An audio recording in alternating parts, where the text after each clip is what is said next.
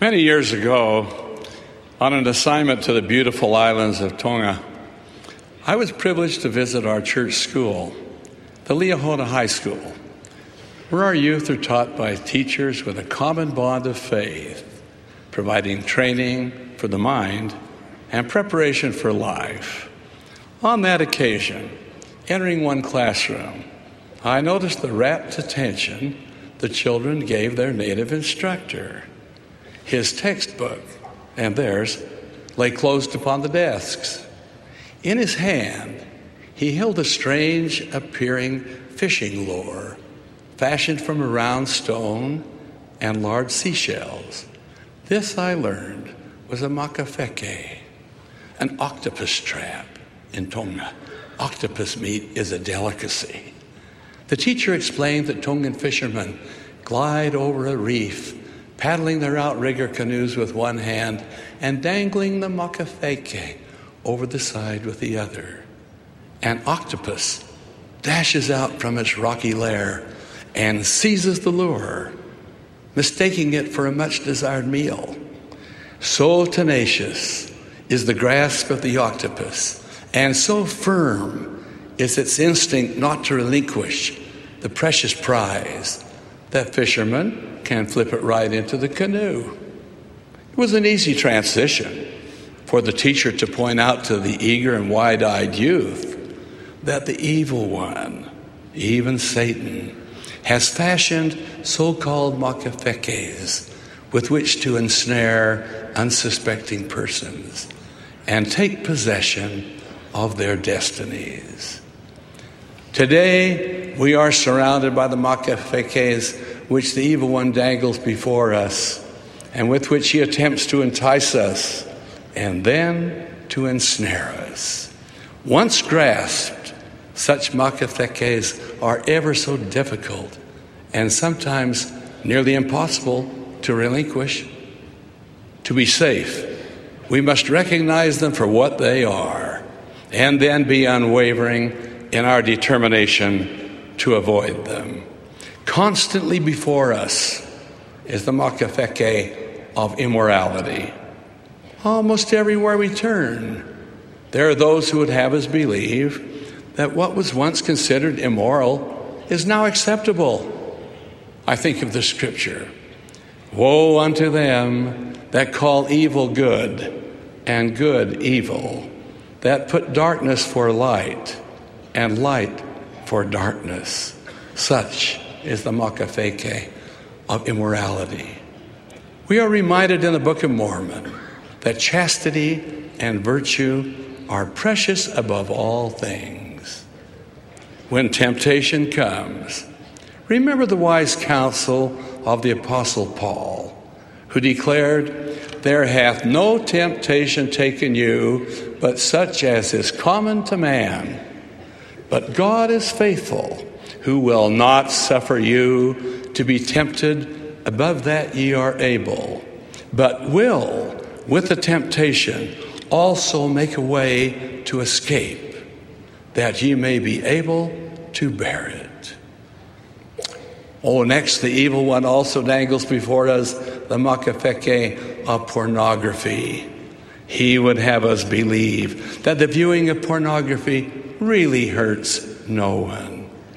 How applicable is Alexander Pope's classic essay on man? Vice is a monster of so frightful mien as to be hated, needs but to be seen, yet seen too oft, familiar with her face. We first endure, then pity, then embrace. Some publishers and printers prostitute their presses by printing millions of pieces of pornography each day. No expense is spared to produce a product certain to be viewed, then viewed again. One of the most accessible sources of pornography today is the internet, where one can turn on a computer and instantly have at his fingertips countless sites featuring pornography. President Gordon B. Hinckley has said, "I fear this may be going on in some of your homes. It is vicious. It is lewd and filthy. It is enticing and habit-forming. It will take you down to destruction as surely as anything in this world. It is foul sleaze that makes its exploiters wealthy, its victims impoverished. Tainted as well is the movie producer, the television programmer, or the entertainer who promotes pornography. Long gone are the restraints of yesteryear. So-called realism is the quest, with the result that today we are surrounded by this filth. Avoid any semblance of pornography. It will desensitize the spirit and erode the conscience. We are told in the Doctrine and Covenants, that which doth not edify is not of God, and is darkness. Such is pornography. I mention next the makafeke of drugs, including alcohol. Once grasped, this makafeke is particularly difficult to abandon. Drugs and alcohol cloud thinking, remove inhibitions, fracture families, shatter dreams, and shorten life. They are everywhere to be found and are placed purposely in the pathway of vulnerable youth. Each one of us has a body that has been entrusted to us by a loving Heavenly Father. We've been commanded to care for it. Can we deliberately abuse or injure our bodies without being held accountable? We cannot. The Apostle Paul declared, "Know ye not that ye are the temple of God, and that the Spirit of God dwelleth in you? The temple of God is holy, which temple ye are." May we keep our bodies, our temples, fit and clean, free from harmful substances, which destroy our physical, mental, and spiritual well-being. The final makafeke I wish to mention today is one which can crush our self-esteem, ruin relationships, and leave us in desperate circumstances. It is the makafeke of excessive debt. It's a human tendency to want the things which will give us prominence and prestige. We live in a time when borrowing is easy. We can purchase almost anything we could ever want just by using a credit card or obtaining a loan. Extremely popular are home equity loans, where one can borrow an amount of money equal to the equity he has in his home. What we may not realize is that a home equity loan is equivalent to a second mortgage. The day of reckoning will come if we have continually lived beyond our means. My brothers and sisters, to avoid the philosophy that yesterday's luxuries have become today's necessities. They aren't necessities unless we make them so. Many enter into long-term debt only to find that changes occur. People become ill or incapacitated. Companies fail to or downsize. Jobs are lost. Natural disasters befall us. For many reasons, payments on large amounts of debt can no longer be made. Our debt becomes as a Damocles sword hanging over our head and threatening to destroy us. I urge you to live within your means. One cannot spend more than he earns and remain solvent. I promise you that you will then be happier than you would be if you were constantly worrying about how to make the next payment on non-essential debt. In the Doctrine and Covenants, we read, "Pay the debt thou hast contracted. Release thyself from bondage." There are, of course, countless other makafekes, which the evil one dangles before us to lead us from the path of righteousness. However, our Heavenly Father has given us life, and with it, the capacity to think, to reason, and to love. We have the power to resist any temptation and the ability to determine the path we will take, the direction we will travel. Our goal is the celestial kingdom of God. Our purpose is to steer an undeviating course in that direction. To all who walk the pathway of life, our Heavenly Father cautions, beware the detours, the pitfalls, the traps. Cunningly positioned are those cleverly disguised makafekes, beckoning us to grasp them and to lose that which we most desire. Do not be deceived. Pause to pray. Listen to that still small voice which speaks to the depths of our souls. The Master's gentle invitation. Come, follow me. And by doing so, we turn from destruction, from death, and find happiness and life everlasting. Yet there are those who do not hear, who will not obey, who listen to the enticings of the evil one, who grasp those makafekes until they cannot let go, until all is lost. I think of that person of power, that cardinal of the cloth, even Cardinal Wolsey. The prolific pen of William Shakespeare described the majestic heights, the pinnacle of power to which Cardinal Wolsey ascended. That same pen told how principle was eroded by vain ambition, by expediency, by a clamor for prominence and prestige. Then came the tragic descent, the painful lament of one who had gained everything, then lost it all. To Cromwell, his faithful servant, Cardinal Wolsey speaks, "Oh, Cromwell, Cromwell, had I but served my God with half the zeal I serve my King, he would not have left me in mine age naked to mine enemies." That inspired mandate, which would have led Cardinal Wolsey to safety, was ruined by the pursuit of power and prominence, the quest for wealth and position. Like others before him, and many more yet to follow, Cardinal Wolsey fell.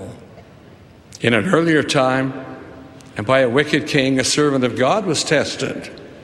Aided by the inspiration of heaven, Daniel interpreted to King Belshazzar the writing on the wall concerning the proffered rewards, even a royal robe and a necklace of gold. Daniel said, "Let thy gifts be to thyself, and give thy rewards to another." Darius, a later king, also honored Daniel, elevating him to the highest position of prominence. There followed the envy of the crowd, the jealousy of princes, and the scheming of ambitious men. Through trickery and flattery, King Darius signed a proclamation providing that anyone who made a request of any god or man, except the king, should be thrown into the lion's den. Prayer was forbidden. In such matters, Daniel took direction not from an earthly king, but from the King of heaven and earth, his God. Overtaken in his daily prayers, Daniel was brought before the king. Reluctantly, the penalty was pronounced. Daniel was to be thrown into the lion's den. I love the biblical account which follows. The king arose very early in the morning and went in haste unto the den of lions. And when he came to the den, he cried with a lamentable voice, O Daniel, is thy God, whom thou servest continually, able to deliver thee from the lions? Then said Daniel unto the king, My God hath sent his angel, and hath shut the lions' mouths, that they have not hurt me. Then was the king exceeding glad. Daniel was taken up out of the den, and no matter or manner of hurt was found upon him, because he believed in his God. In a time of critical need, Daniel's determination to remain true and faithful provided divine protection and a sanctuary of safety. The clock of history, like the sands of the hourglass, marks the passage of time. A new caste occupies the stage of life. The problems of our day loom ominously before us. Surrounded by the challenges of modern living, we look heavenward for that unfailing sense of direction, that we might chart and follow a wise and proper course. Our Heavenly Father will not deny our petition. When I think of righteous individuals, the names of Gustav and Marguerite Walker come readily to mind. Let me describe them. I first met the Walkers when I was called to preside over the Canadian mission in 1959. They had immigrated to Kingston, Ontario, Canada, from their native Germany. Brother Walker earned his living as a barber. His means were limited, but he and Sister Walker always paid more than a tenth as tithing. As branch president, Brother Walker started a missionary fund, and for months at a time, he was the only contributor. When there were missionaries in the city, the Walkers fed and cared for them, and the missionaries never left the Walker home without some tangible donation to their work and welfare. Gustav and Marguerite Walker's home was a heaven. They were not blessed with children, but they mothered and fathered their many church visitors. Men and women of learning and sophistication sought out these humble, unlettered servants of God and counted themselves fortunate if they could spend an hour in their presence. The Walkers' appearance was ordinary, their English halting, and somewhat difficult to understand. Their home unpretentious. They didn't own a car or a television, nor did they do any of the things to which the world usually pays attention. Yet the faithful beat a path to their door in order to partake of the Spirit that was there. In March of 1982, Brother and Sister Walker were called to serve as full-time ordinance workers in the Washington, D.C. temple. On June 29th, 1983, while Brother and Sister Walker were still serving in this temple assignment, Brother Walker, with his beloved wife at his side, peacefully passed from mortality to his eternal reward. Fitting are the words, "Who honors God, God honors."